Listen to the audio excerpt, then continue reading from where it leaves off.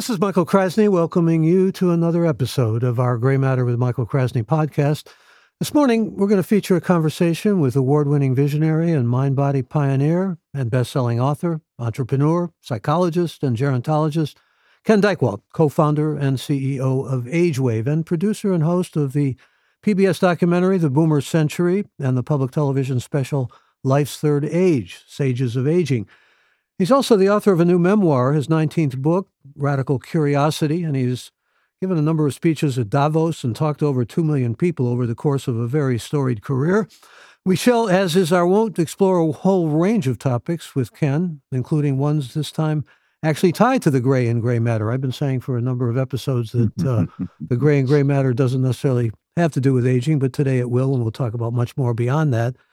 And questions such as how best to age productively and gracefully, and what retirement means, and what the implications are socially, politically, and economically for our aging population. But there's a lot more that will be in the mix, and as is also our wont, we invite and welcome your questions and comments. And I welcome Ken Dychtwald.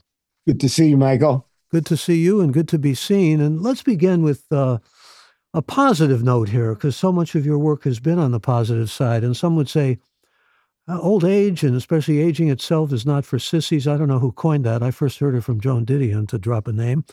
But the whole idea of aging diminishing our health and our energy and leading to loss and invisibility is one that's maybe a cornerstone of many people's lives. And yet you've kind of turned a lot of that around. And where's the upside? Let's begin with that.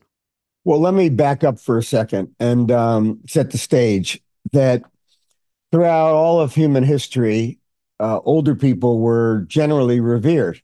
And you can picture the signing of constitutions, or back in the 18th century, people would wear white wigs in order to look old. And it was considered that if you were an older person, you should get the better seat. We should listen to you.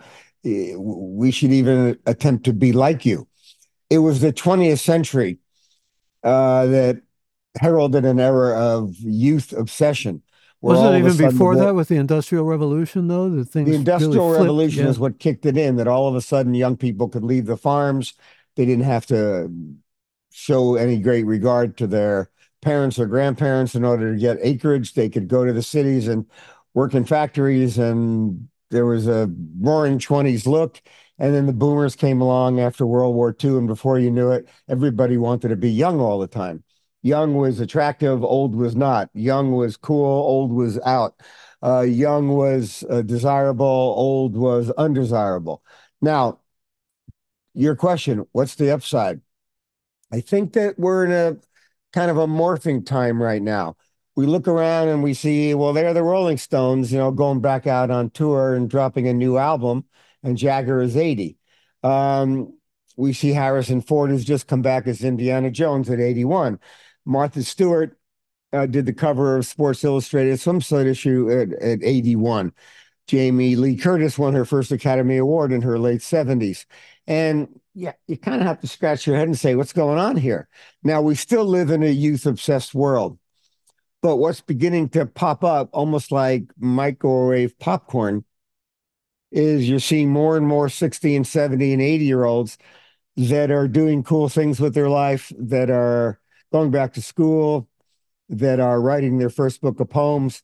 Look at you and I. We're both past the age of 70, and we're both still working away. And Jane Fonda says, I'm still hot, recently, as she turned 80. Yeah, and there's also a kind of a crazy thing going on, which is that not all, but many older people are showing little buds of wisdom.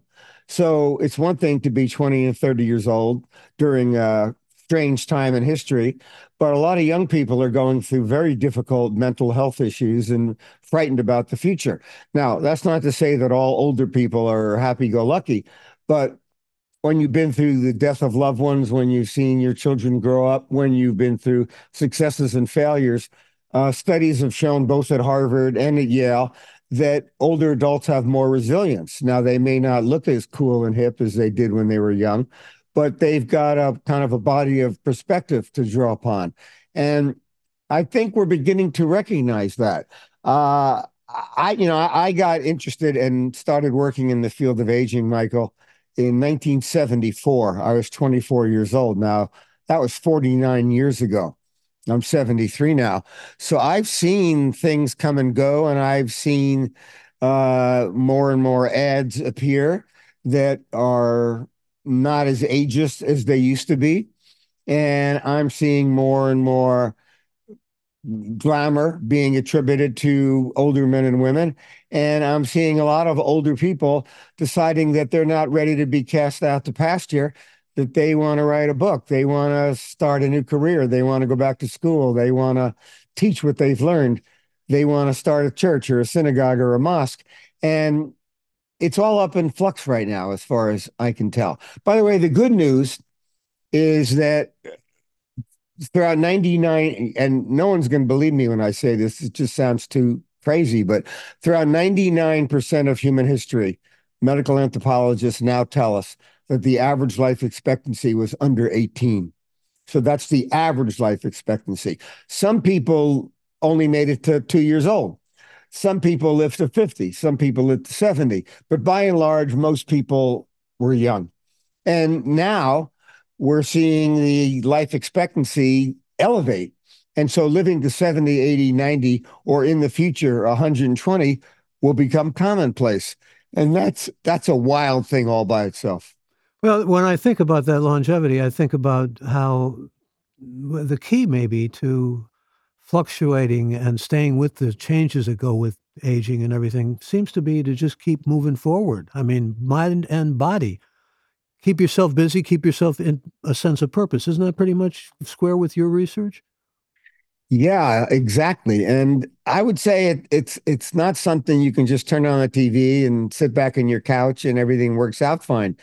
You got to work to keep your body from falling apart. You know, when you're 30, you can eat whatever you feel like and stay up late. And once you start passing 60 and 70 and 80, the stuff that creeps in, and you see it in your friends and you feel it in your own joints and your mental functioning. So you got to work at it. But you add the idea of purpose in. And what we're discovering is that, well, I'll give you an example. I was friends with John Glenn years ago. And when Glenn announced he was going to go back up into space at 77, I was asked to provide commentary for one of the networks. And I listened to his first few interviews, and all the young reporters were kind of poking at him. Don't you think you're a little old for this? What if you have to go to the potty? What if your head blows up? And Glenn, who was a tough guy, turned to these young reporters and he said, "Hey, just because I'll be 77 doesn't mean I still don't have dreams." And that really made me stop and think, Michael, because I think in a youth era, we've assumed that young people have hopes and dreams, and you either achieve them or you don't, and then time's up. What Glenn was suggesting is that if you're going to be living in a new era, a new age of aging, you might have new dreams at 70. You might have your biggest dreams beyond when you ever thought it was possible. And we've got to open up the door to those possibilities. And so purpose is less a matter of simply hanging on for many people, for a growing number of people. It's about discovering what their new purpose might be in their later years.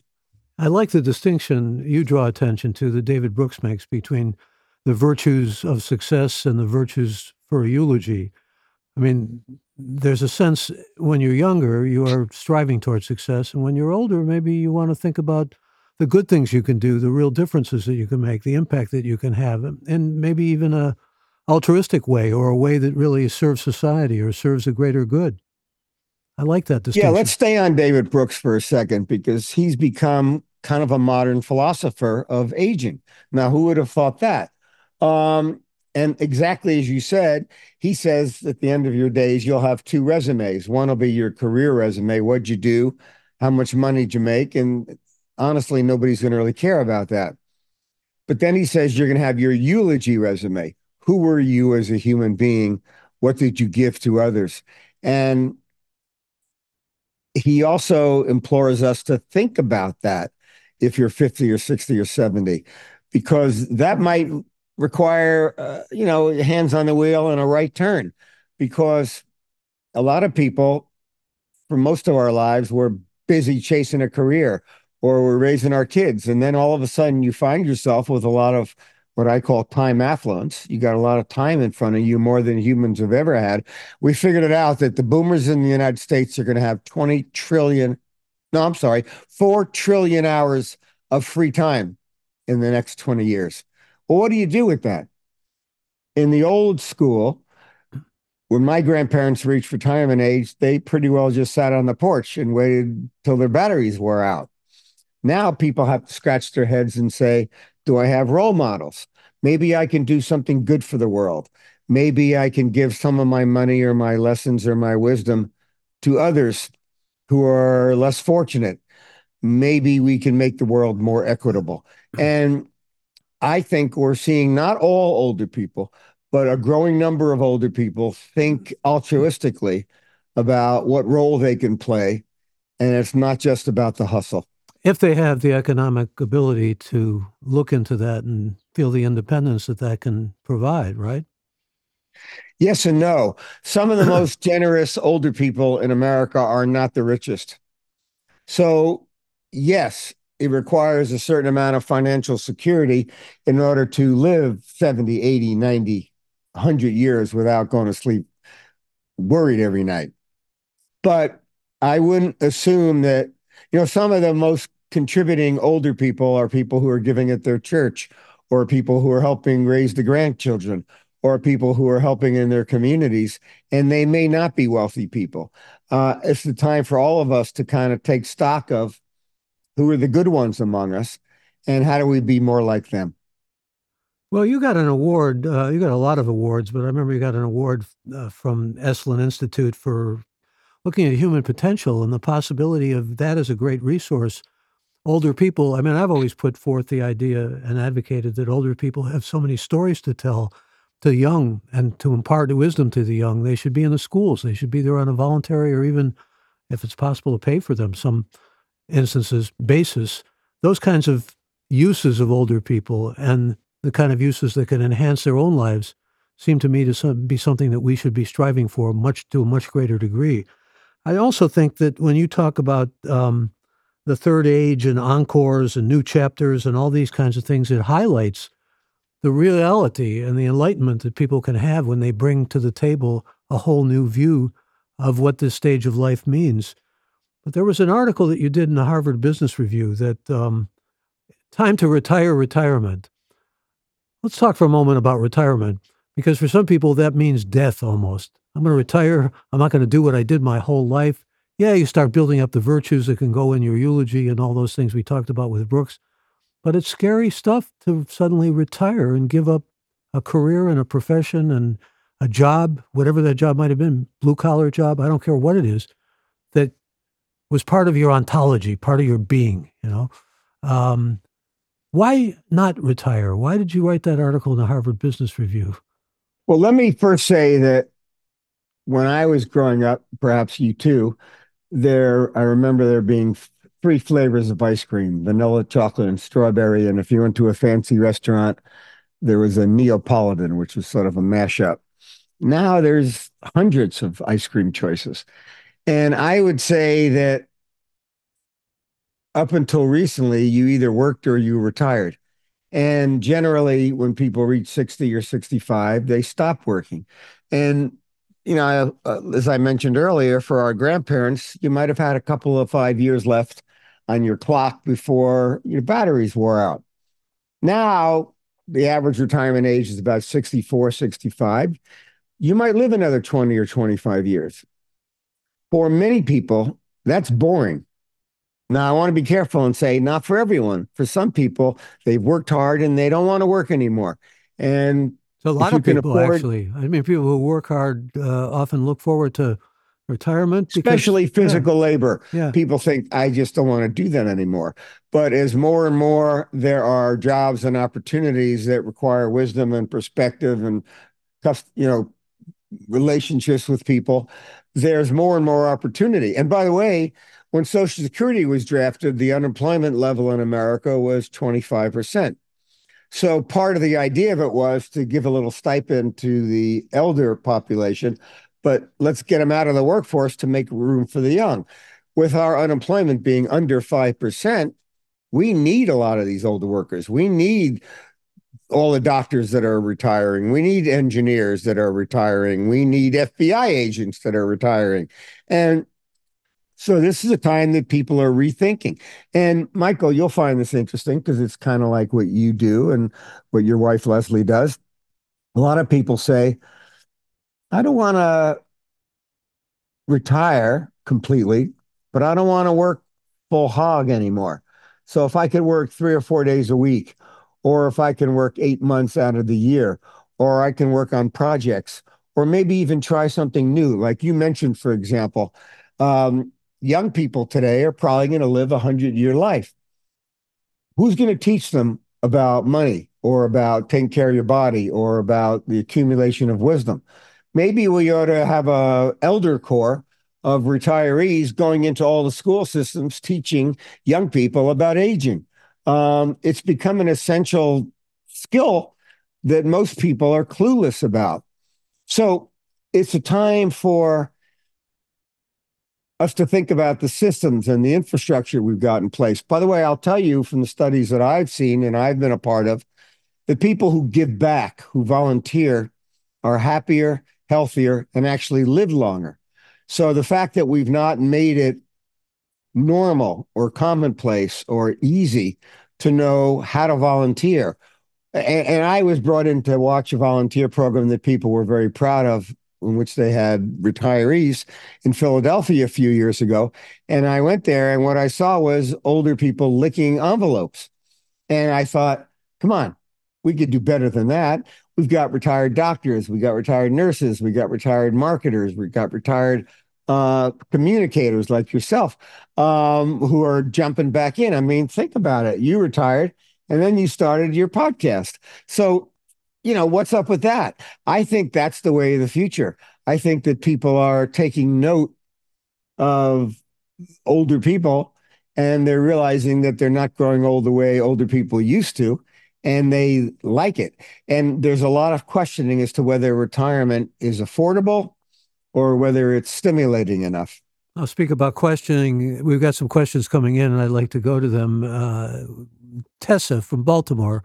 Some argue that antibiotics made the largest positive impact on human lifespan in the last century, and that our current lifespan is slipping because of our American diet. What are your thoughts?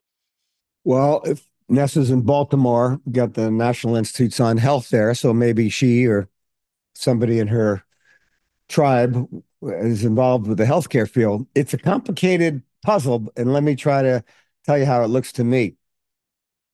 I agree that the breakthrough that led to penicillin may have made the biggest impact on elevating life expectancy for so many people. All of a sudden, the illnesses that used to wipe out our grandparents. Thank you, Arthur Fleming. You can now get a shot and be done with it. And I'll add another strange twist to that. Syphilis was the fifth leading cause of death throughout most of history, which also caused certain social behaviors. Well, all of a sudden, penicillin, you could be free of that disease, and the world changed. Life expectancy elevated, got up to about 79. And then during COVID, it dropped back to about 77 in the United States. But research last week just showed that it's elevated back another year. But here's the weird part of all this. Let's think of lifespan, the average number of years that we live. The United States, for all the money we spend on healthcare, and we think of ourselves as being truly an exceptional nation. And I love so much about life in America. But we are 40th in the world when it comes to life expectancy. There are 39 countries in the world that live longer than we do. But wait, then there's what's called health span. How many of your years are you healthy, vital, active, productive, versus are you beginning to fall apart? We're 68th in the world when it comes to our health span in the United States. So it's dismal. What we all want is to live long and to live well, and then not have the suffering and the falling apart stretched out. Well, quality of life, basically. Quality of life is exactly what it's about. And I think we need to hold a mirror back to our own approach to healthcare and realize that we don't take terribly good care of our bodies. We eat a lot of junk food. We've got, 2/3 of the population is overweight. We have a medical system that is kind of all over the place. We got pharma industries that are making all kinds of money. We have insurers that are making all kinds of money. We have a profit-oriented system. We don't even have geriatric competency as a key variable among our doctors and nurses and physical therapists and nurse associates and so on. And it's become time, I think, for us to stop and think not just about how long might we live, but having done away with many, not all, of the acute infectious diseases with things like penicillin. What are the challenges today? What are the breakthroughs we now need in healthcare so that we and our children and grandchildren can live long, healthy lives? When did you begin this whole odyssey of yours and get interested in aging? I know, like I said in the introduction, one of your first books was about mind body. It was before people were making those kind of connections between mind and body. And yet, was there any major catalyst that led you into this field that you're in? Well, there kind of was. I initially went to school to be a physicist. Um, and then in my junior year at a little college in Pennsylvania, Lehigh University, I had to take a humanities course. So I took a psychology course. I didn't know what psychology was. And it was the psychology of human potential. And the idea being put forward in the course was that all of us had enormous capabilities, most of which were going untapped. And I thought, wow, that's an absolutely fascinating thought. And at the end of that semester, I quit school and moved to Esalen Institute in Big Sur, California, where I spent the next 4 years trying to study things like Tai Chi and biofeedback and meditation and taking encounter groups and all these kind of crazy new agey type things. And let me give a plug for your book here because that's the story. I mean, you're setting out on a motorcycle from New Jersey and winding up in California with Esalen and yoga and all these, including some substances and whatnot. That's the essence of your story. But yeah, well, it's the beginning chapters, and then I got invited to join two wonderful women who were creating a year-long curriculum, not just a weekend workshop or a class at the mall. And we were going to try to integrate all of these different therapies and approaches. But Gay Luce, the founder of this movement, Gay said, hey, let's try all these things with older people. Her mom had not been well. She had hypertension. She taught her biofeedback and deep breathing and meditation, and she got better. So here I was, a 24-year-old, hippie guy, yoga teacher. And as you said, I swung back, finished my undergraduate, and did a doctorate on the psychology of the body and wrote my very first book called Body Mind when I was 22. But I found myself captivated by older people. And they were walking into our research project on walkers and walking out without them. And they were feeling better than they felt for years. And I thought, wow, aging is more protein, it's more plastic, it's more changeable than we have thought. Project became a big success. We started setting up similar programs all around the world. And before I knew it, I found myself captivated not just by elders, but by aging. And what struck me was a little bit like we've already touched on, that we were heading towards a future that, due to elevating longevity for the masses, declining birth rates as we became more urban and civilized and not living on farms, and the aging of the boomer generation, my own generation, the time would come in the future where, almost like a seesaw, we would flip-flop and aging would go from the periphery to the center of the bullseye. And that's what we're seeing right now, that we're seeing more talk about older adults, more questioning of people's leadership potentialities. We're learning about how to stay fit and healthy longer. the chronic illnesses of life's later years, from Alzheimer's to diabetes to kidney disorders and so on, are becoming more and more commonplace. And we're being challenged to envision how we can do a better job of creating a version of aging that most people can benefit from and enjoy their lives and even give back more. Yeah, I like what you say at one point about the boomers, which you've written a lot about, and that is that they used to be the generation that said, don't trust anybody over 30, and now most of them are over 60. They've doubled that number. Got some more questions coming in here. This is from Julie in San Francisco, who says, do you think series like Grace and Frankie with Jane Fonda and Lily Tomlin help with changing the perspective on what 70s and 80s can look like? What responsibility does the media have helping shape our perspective of older members of our community? Thank you for the question, Julie, and an important one because the media has shaped a lot of our views and made us ageist in many ways that we don't even recognize. I was reading about, the sense of older Black people in advertisements, maybe going into pharmacies for a while. That was about it. Things are changing, though. They're changing as we speak. That's a great question. I think that shows like Grace and Frankie are contributors to people beginning to think that it's okay to be 75 or 80 and to be sexy or to be playful or to have friends or to be doing something with your life. Now, I have to tell you that as an observer of this age wave, as I call it, I was taken a year or so ago when Betty White passed away, because Betty White passed away at 99. And the amount of media coverage was massive. People said, wow, is that what 99 could be? She's attractive, she's fun, she's funny, she's caring, she loves animals. I don't know that I've ever seen a version of a 99-year-old. Think of Clara Peller, the gal that back in the 90s was in the Where's the Beef commercial. And, a little bun and yelling, where's the beef? We used to get images of older people where they were buffoons. Now we're starting to see more and more older people that are appealing. We're not all the way there, but it is happening. And I'll give you an example. My wife and I, Maddie, we went to see Top Gun about a year or so ago.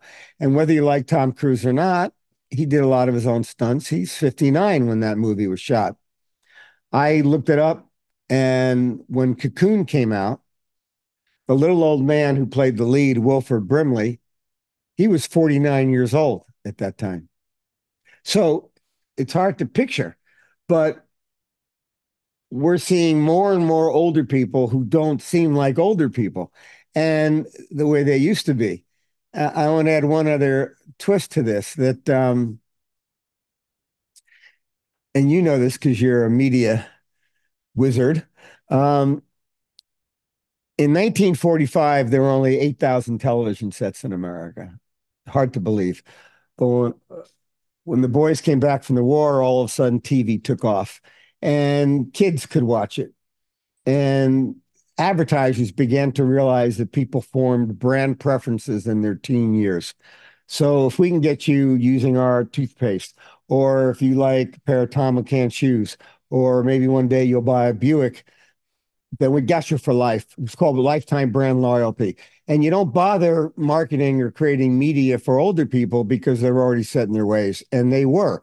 Older people in that era were pretty set in their ways, plus having grown up in the shadow of the Depression, they were very frugal. Today, 50-year-olds are falling in love again. 70-year-olds are buying new software. They even had a golden age bachelor. The golden bachelor. And there's a marriage coming up in January. People talk about it. Initially, it was a joke. And then people thought, what's so funny about that? Here's a guy, and here are these women who want to be in love again. And so I think what's breaking loose is the stereotype notions that older people are falling down and they can't get up, or that they're kind of off to the sidelines, or they've got every kind of physical malady you could think of. And if you watch the news on television, you'll see that the ads largely have to do with older people. And then they have to list all the side effects, and it's enough to get you crazy. But more and more we are seeing, and I'm not a Pollyanna. I've been on this beat now for 49 years, and I wouldn't have said this 2 years ago.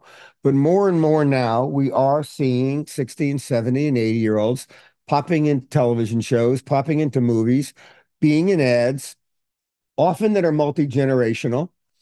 And I think we're beginning to see a dissolution of some of the ageism that has held us in its grip through most of our lives. That's very encouraging to hear. And I should mention, when I worked for ABC a number of years, they used to talk about the ratings, and they talked about the older population as tonnage because they don't buy. That was the notion. They don't buy. You want to appeal to the younger demographics because they're the ones that are going to buy.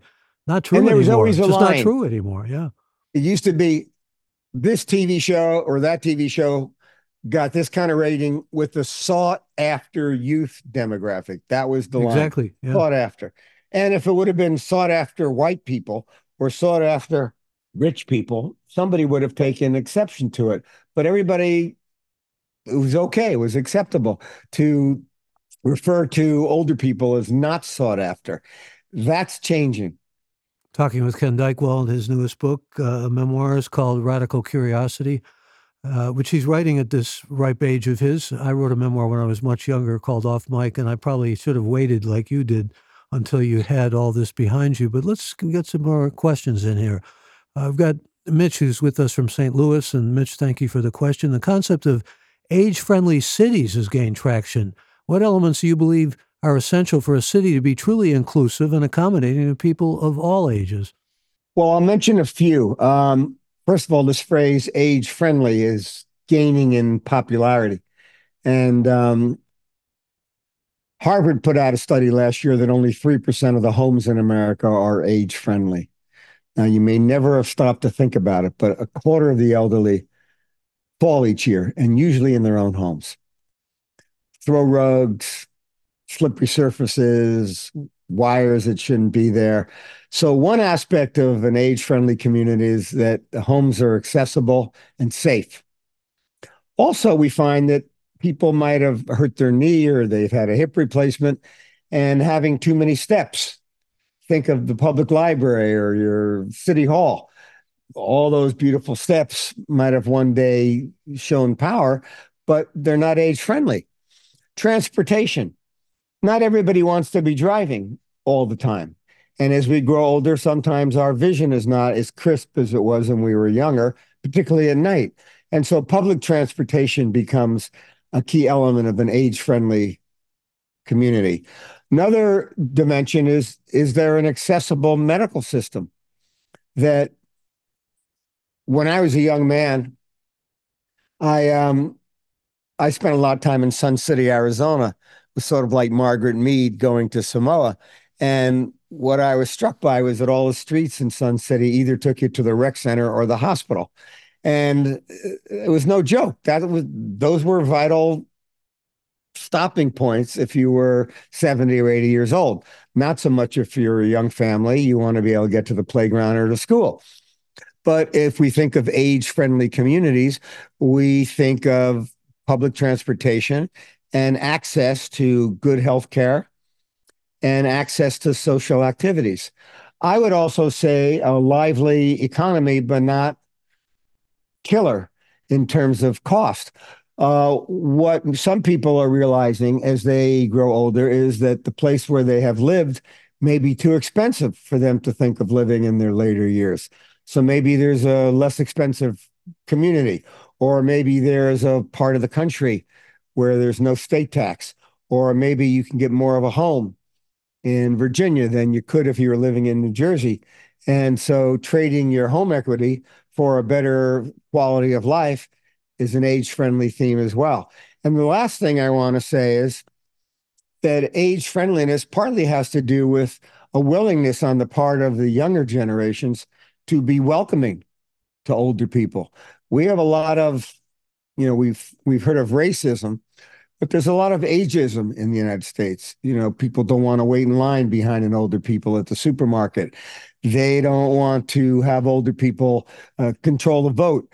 They may not want older people to stay at the job because they might think that that's keeping them from getting ahead.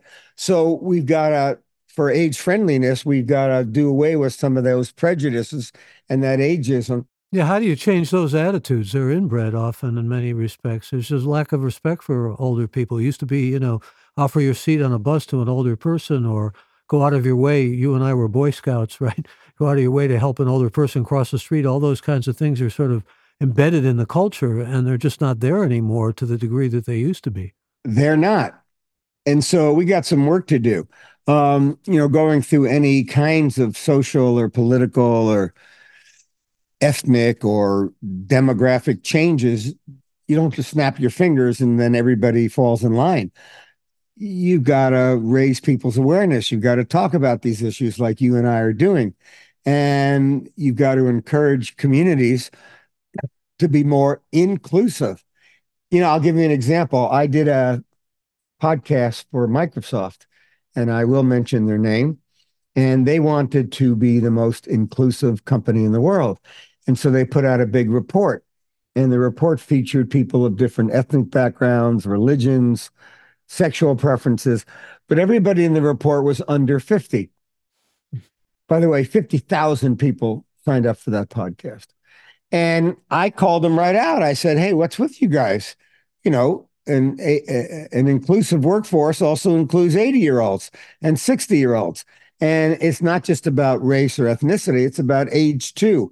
And we have this fantastic opportunity, Michael, for the first time in history to be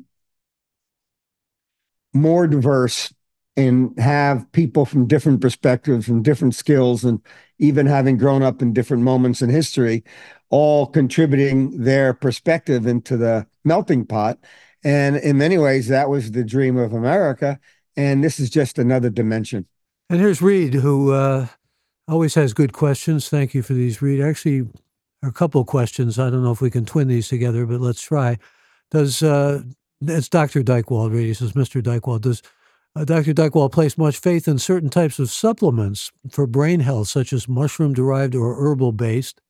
And then he says, wouldn't our healthcare dollars be better spent in propagating the views and practices recommended by the guest? For example, providing health club memberships and dietary counseling. Solid points. If I were to fix our healthcare system, and I'm not a MD, I'm a PhD, I would first of all make Medicare less confusing. I mean, if you gave me $1 million in cash right now, and all I had to do was explain Medicare, Part A, Part B, traditional donut holes, Part D, I couldn't do it. It's like a mean joke that you pass your 65th birthday and all of a sudden a healthcare system that's supposedly designed for you is incomprehensible. I'm sorry, I'm laughing. I shouldn't be laughing. It must be horrible for some people. I can't even imagine what they go through trying to figure that stuff out. No, and I've written 19 books. I've got a PhD. I'm Mr. Agewave, and I don't understand it. I get a document each month. I don't have it nearby here, but it says on the top left, this is for Ken Dychtwald from Medicare. This is not a bill. And in the upper right, it says, this is your bill. And it's like, wait a minute. Who understands that? Another thing is that we should all, I think this is where artificial intelligence comes in. We're all so unique. And if we're fascinated by supplements, rather than just taking a handful off the shelf and hope that some of them are good for us, maybe what we need is some sort of a diagnostic so that each of us can know, almost like a health Waze. Like before Google Maps and Waze came along, you kind of had to figure out how to get someplace by looking at a map. And maybe there was bad traffic or the bridge was out and you were stuck.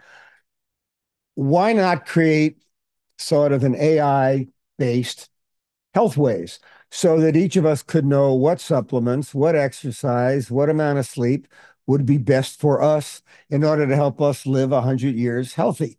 What else would I recommend? I think that we need to create a more integrated system.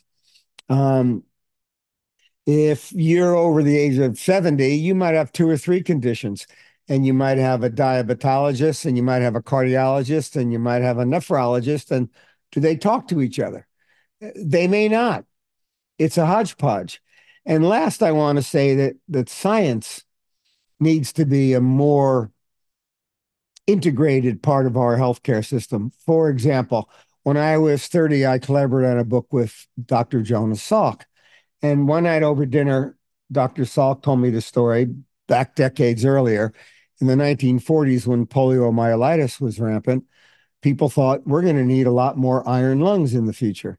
And what Salk said was, no, we need a vaccine to wipe out polio. And he had his breakthrough in 1953. The scariest disease for people as they age is Alzheimer's and related dementias. Now, we know that because there have been lots of studies done. And, when you're 30 or 40, you're not thinking about it, but you're 60 or 70 and it crosses your mind every day. Yes, we are funding more Alzheimer's research than we did a few years ago, but I would say not enough and not quickly enough. So how do we beef up our scientific breakthroughs, like the woman mentioned earlier in our visit, how penicillin was such a powerful change agent? If we could find a way to get an inexpensive $50 vaccine for Alzheimer's so that we could live our lives with cognitive health and with brain health and make contributions and continue working and not be so frightened, that'd be a great thing also. I think we need a new grand concerto for a precision medicine that's unique to each of us, but also will create health equity for everyone. What I'm noticing, Michael, and it's partly by being an author and being in a field, that the billionaires are all chasing down stem cells and vitamin supplements and all these kind of radical new anti-aging treatments. But if you're modestly resourced or you don't know how to get your hands on what's the right one of all of those, you're at a disadvantage. So I'm a little bit, maybe it's the boomer in me, but I don't think it ought to be just rich people who get to be healthy and live long. I think that this ought to be something for all of us. Well said, and I'm with you there. You are also a trustee of the X Foundation, and they've been looking for the kinds of things you're talking about for many years now, with big rewards in the offing. Yeah, so the X Prize Foundation, started by Peter Diamandis, believes in gamification. So the idea is different than the way the government works, which is somebody gets a grant and then good luck, I hope you come up with something. X Prize takes a challenge and creates a big reward, and then people all over the world can compete. So if you go to their website, you see that in the last few weeks, they've announced $101 million prize for people who can meaningfully match health span to lifespan. And everybody's allowed to compete. High school kids, college professors. I remember a few years ago, there was a how do you clean up car spills prize that the X Prize did. And guys that ran a tattoo parlor in Las Vegas took second place. And so you don't have to necessarily be a pedigree problem solver. The whole world can compete. And that's kind of exciting. It is exciting. I think I may have told you the story of when I co-hosted with Robin Williams an X Prize event at the Google grounds, the Google mansion. And, humor is so important. We talked about this, when you're getting older and when you need humor as a kind of lifeline and way to feel more alive and so forth. And it was great having Williams there. I mean, I thought, I could invest a little humor in this as well, but of course he takes over, and he did take over, and he was hilarious, as his genius always matched that ability. And it was very memorable. Talk about humor for a moment, because you and I have talked about it, how important it is as we age to have that as a lifespan ingredient. Well, there may be viewers and listeners that don't know this about you, and I would encourage them to, Google Michael Krasny. But make sure it's this Michael Krasny and not the billionaire, because I get confused from time to time. There's a Michael Krasny, Michael P. Krasny, who started CDW Computers, and it lists, really, yeah, and I get these things in Forbes as the wrong Michael Krasny, my picture next to his name and things of that sort. I just want to make that clear. Well, you're a expert and a student of humor and different ethnic or orientations to humor. And so this is a topic near and dear to your heart. You're right. I had a phone call yesterday with a group of executives at a company that focused on play. And their belief is that play and humor and fun are what keep us happy and what keep us tuned in and what keep us getting too serious. We're living during a bit of a dark time, and people are yelling at each other and punching each other and bombing each other. And we could use a little more lightheartedness and a little more playfulness and a little more humor. And it is true that people who've got humor in their life are more enjoyable to be around.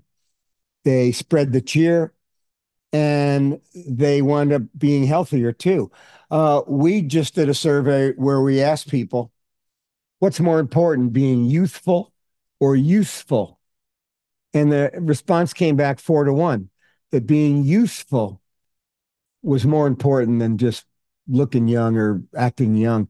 And a key part of being useful was having fun and cheering people up. And if there were young people in your neighborhood that were having a hard go of it, to tell them a joke, tell them a funny story, to bring some cheer into people's lives. I got a good joke that I think may be relevant here that I don't think I've ever told on the air or in podcasts. Go for it. Well, I was just with some friends down in Phoenix, and they loved this joke. So, and I think it's your kind of joke, actually, if I read you right, as I think I have through the years. So the joke is that Mother Teresa is working in India, and she's doing all this wonderful work, and they get a call, and they take her out of this poor section. They say, there's a call for you. And says, this is the Pope. You're doing great work in India, but I want to send you to the Congo. People need you in Africa, especially in the Congo. They send her to the Congo, and she starts doing work there. And again, it's tremendous effect on the people in the population. And she gets another call from the Pope, and the Pope says, well, you've done great in the Congo, but I want to send you to Malibu. People need you now in Malibu. They're lonely, they're unhappy. So she goes there, and then suddenly the Pope calls her, and he gets a recorded answer. This is Terry. I'm at the beach right now, but you can leave a message. Anyway, end of joke. All right, we'll go to some more calls. This is Melody from Ogden, Utah, who says, what advice do you have for individuals approaching retirement in terms of planning for a meaningful and purposeful post-career life? Well, Terry, it's an interesting thing because my kids who are now in their 30s, before they graduated high school, and when they were contemplating the next 4 years of their life, there were books and booklets. There were career counselors. You could consider the military. You could go talk to a recruiter. You could try out a job. If you were thinking of going to college, you could go visit the college. There were people you talked to on campus. You could even spend a weekend. And that's for 4 years of your life. And if it didn't work out, there was guidance for how to make the change colleges or take a job. Yet when it comes to retirement, 20, 25 years in front of us, there are no such orientation programs or boot camps or tryouts. And so I've seen that there's a lot of people that go through kind of a disorientation and even depression when they first retire because they just don't know what they ought to be doing. And it could be as simple as, what time do I get up in the morning? How do I fill my day? Or, as you mentioned earlier, Michael, if you get a lot of your identity from the work you do, and that allows you to have conversations that stimulate you. And if you turn that off, unless you replace it with interesting and stimulating activities, you're going to feel isolated. You're going to feel lost. And so I think we need to see more people transitioning into retirement in television shows. I think we need to see it more in movies. I think community colleges all ought to offer courses in contemplating what you might do with the next stage in your life, because the not knowing what to do is commonplace. And here's Timothy from Austin, Texas. Thank you for this question, Timothy. He says, your book, Age Wave, discusses the intersection of demographics, personal values, and social change. How have these factors evolved since the book's publication, and what new trends do you find noteworthy? So believe it or not, I sat down to write Age Wave in 1980. It took me 9 years. It came out in 1989, but that's a long time ago. It was my eighth book. Some of the new trends that I see happening now, as I mentioned earlier, I think we've entered a new age of aging. Um, I look around and I see more and more 60 and 80 and 90-year-olds in movies and TV shows and doing cool things. And didn't know that that would happen back in the 1980s. What else? There's more and more attention being placed now on how do you keep your body fit, healthy longer. My wife, Maddie, has got a book coming out in May called Ageless Aging, the Mayo Clinic Press, and it's for women. Is publishing, and she's already getting a massive amount of attention on it. So that's coming alive. Um, there's also more and more questioning of whether retirement is for everybody. You mentioned an article I wrote 20 years ago in the Harvard Business Review, tied for first place with Peter Drucker, called It's Time to Retire Retirement. Things don't necessarily move quickly, but today, many people are wondering, should they retire? Should they not retire? Is it for them? Versus everybody ought to do it. And last, I want to say that I was captivated in the middle. I wasn't alive during this moment in time, but there was a medical student in Great Britain named Roger Bannister. He was And the he, runner. Yeah. he broke the 4 minute Yeah. mile, right? And it was believed that humans could not run that fast. And he did. And then all of a sudden, people all over the world started running faster. So I'm a believer that transformation doesn't necessarily happen, by snapping your fingers. But as you see more and more examples of people who you think, hey, I could do that, or listen to that story, that inspires me. Or this guy, Dychtwald, um, he's saying that, he still likes working and he's 73. And there's Krasny still going at it. In fact, started a new career after he retired. Maybe I'll do that too. And I think that, like Roger Bannister, the more people we have trying new things and reinventing themselves and talking about it, the more it opens the door for millions more people.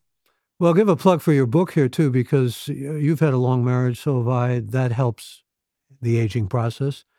It's been pretty much empirically proven that long marriages, especially if they're pretty good marriages, really help you get aging into place and age well.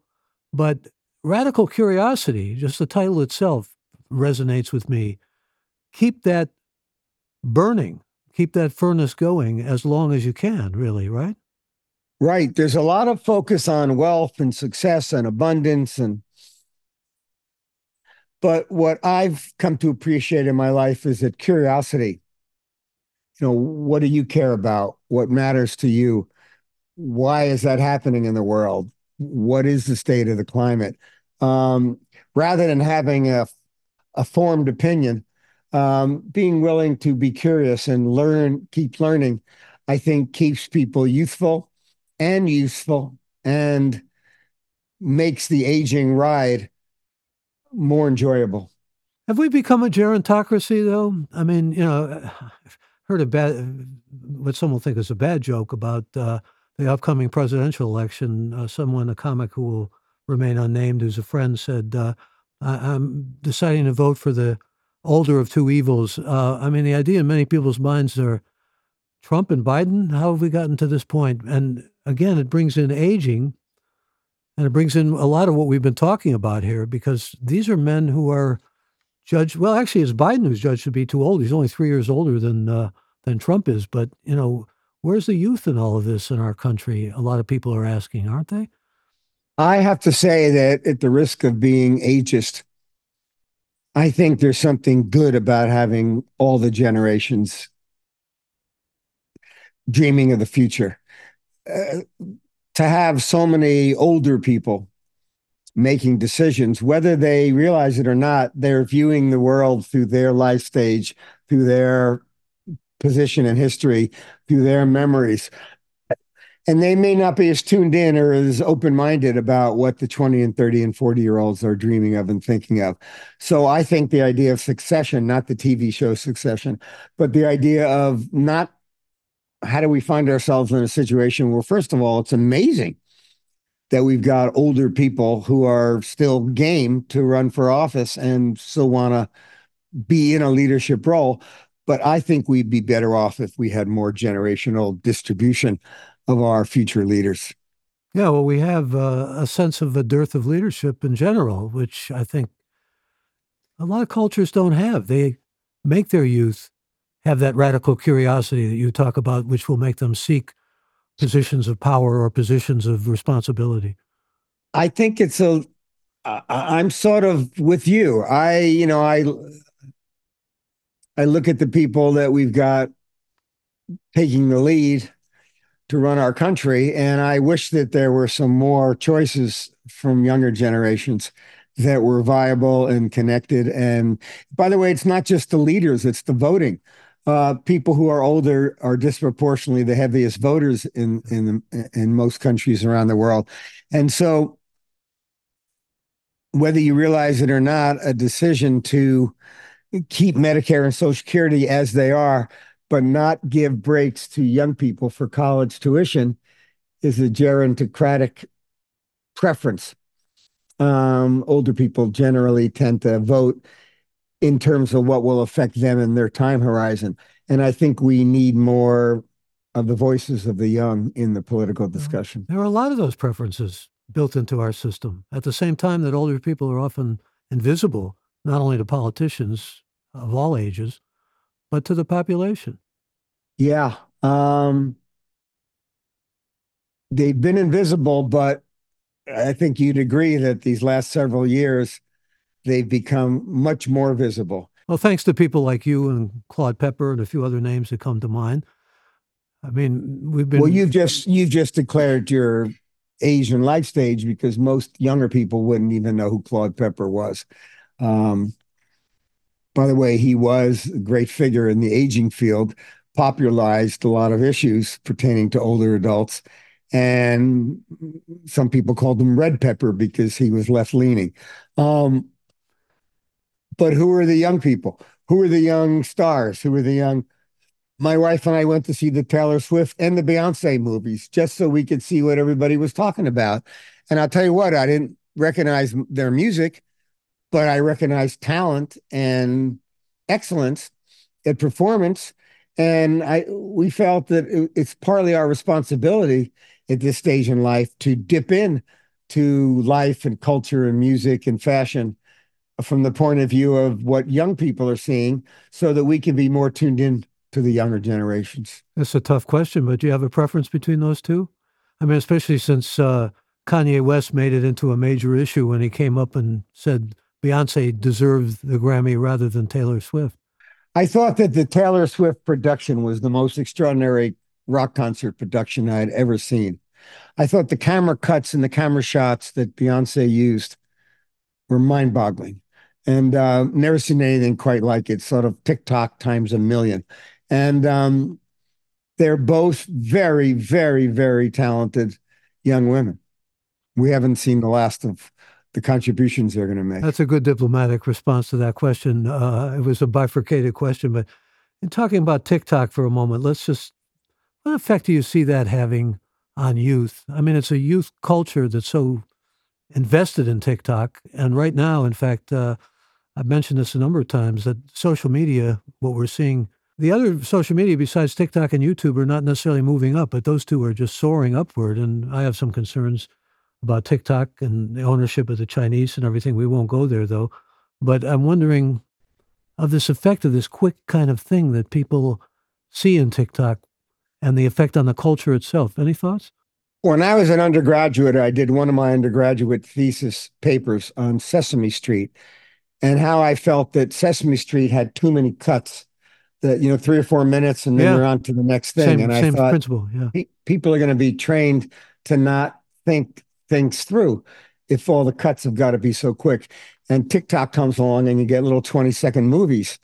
And not only that, but the algorithms are designed to send you TikTok messaging or clips that you've indicated an interest in. So it's all customized, and it could be screwing with your head. And I know that particularly for younger people, there's been a lot of evidence, whether it's TikTok or Instagram or some of the other social media sites, that for a lot of young people, especially young girls, it builds up this FOMO, this fear of missing out, which can be psychologically addictive and damaging. And those of us who are older maybe know so little about these social media platforms that we don't pay them any attention.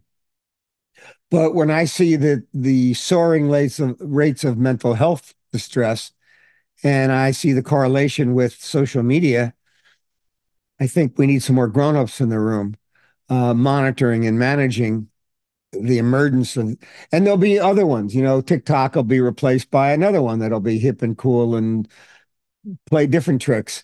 And by the way, I'm a TikToker and I don't post, but I follow. And there's a lot of entertaining stuff that's, Agreed. if you don't want to watch a whole movie, you watch a 30-second movie. And so it's not worthless, but what's the effect on our thinking if we're getting trained to think in 20 and 30-second bites? When I decided we're going to talk to Ken Dychtwald and made that decision, I thought, never would have imagined winding up talking about Beyonce and Taylor Swift and TikTok, but that's where these conversations can go. And you and I have made a study of conversation, just a good example of that. I want to, first of all, remind those who are listening that Ken Dychtwald's book is called Radical Curiosity. His 19th. And I do want to say that all of the earnings from the book are being donated to Esalen Institute. That a little bit of the David Brooks philosophy here, that it's not about how can I get rich on this book, it's about how can I give back. Yeah. And you've been giving a lot back, and I commend you. And thank you. It's a pleasure to have this conversation with you, and it's certainly been a great pleasure to have known you. And I think we can call ourselves lifers as far as friendship. So thank you for this. And thanks to all who joined us for this Gray Matter with Michael Krasny episode, and to all of you who will be joining us in the future on Apple, Spotify, or graymatter.show, where we again invite you to sign up for membership in this growing and exciting community. That's Gray with an E.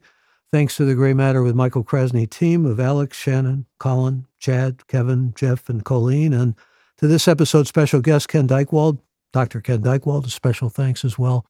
I'm Michael Krasny. Bandwidth for Gray Matter is provided by CacheFly at CACHEFLY.com.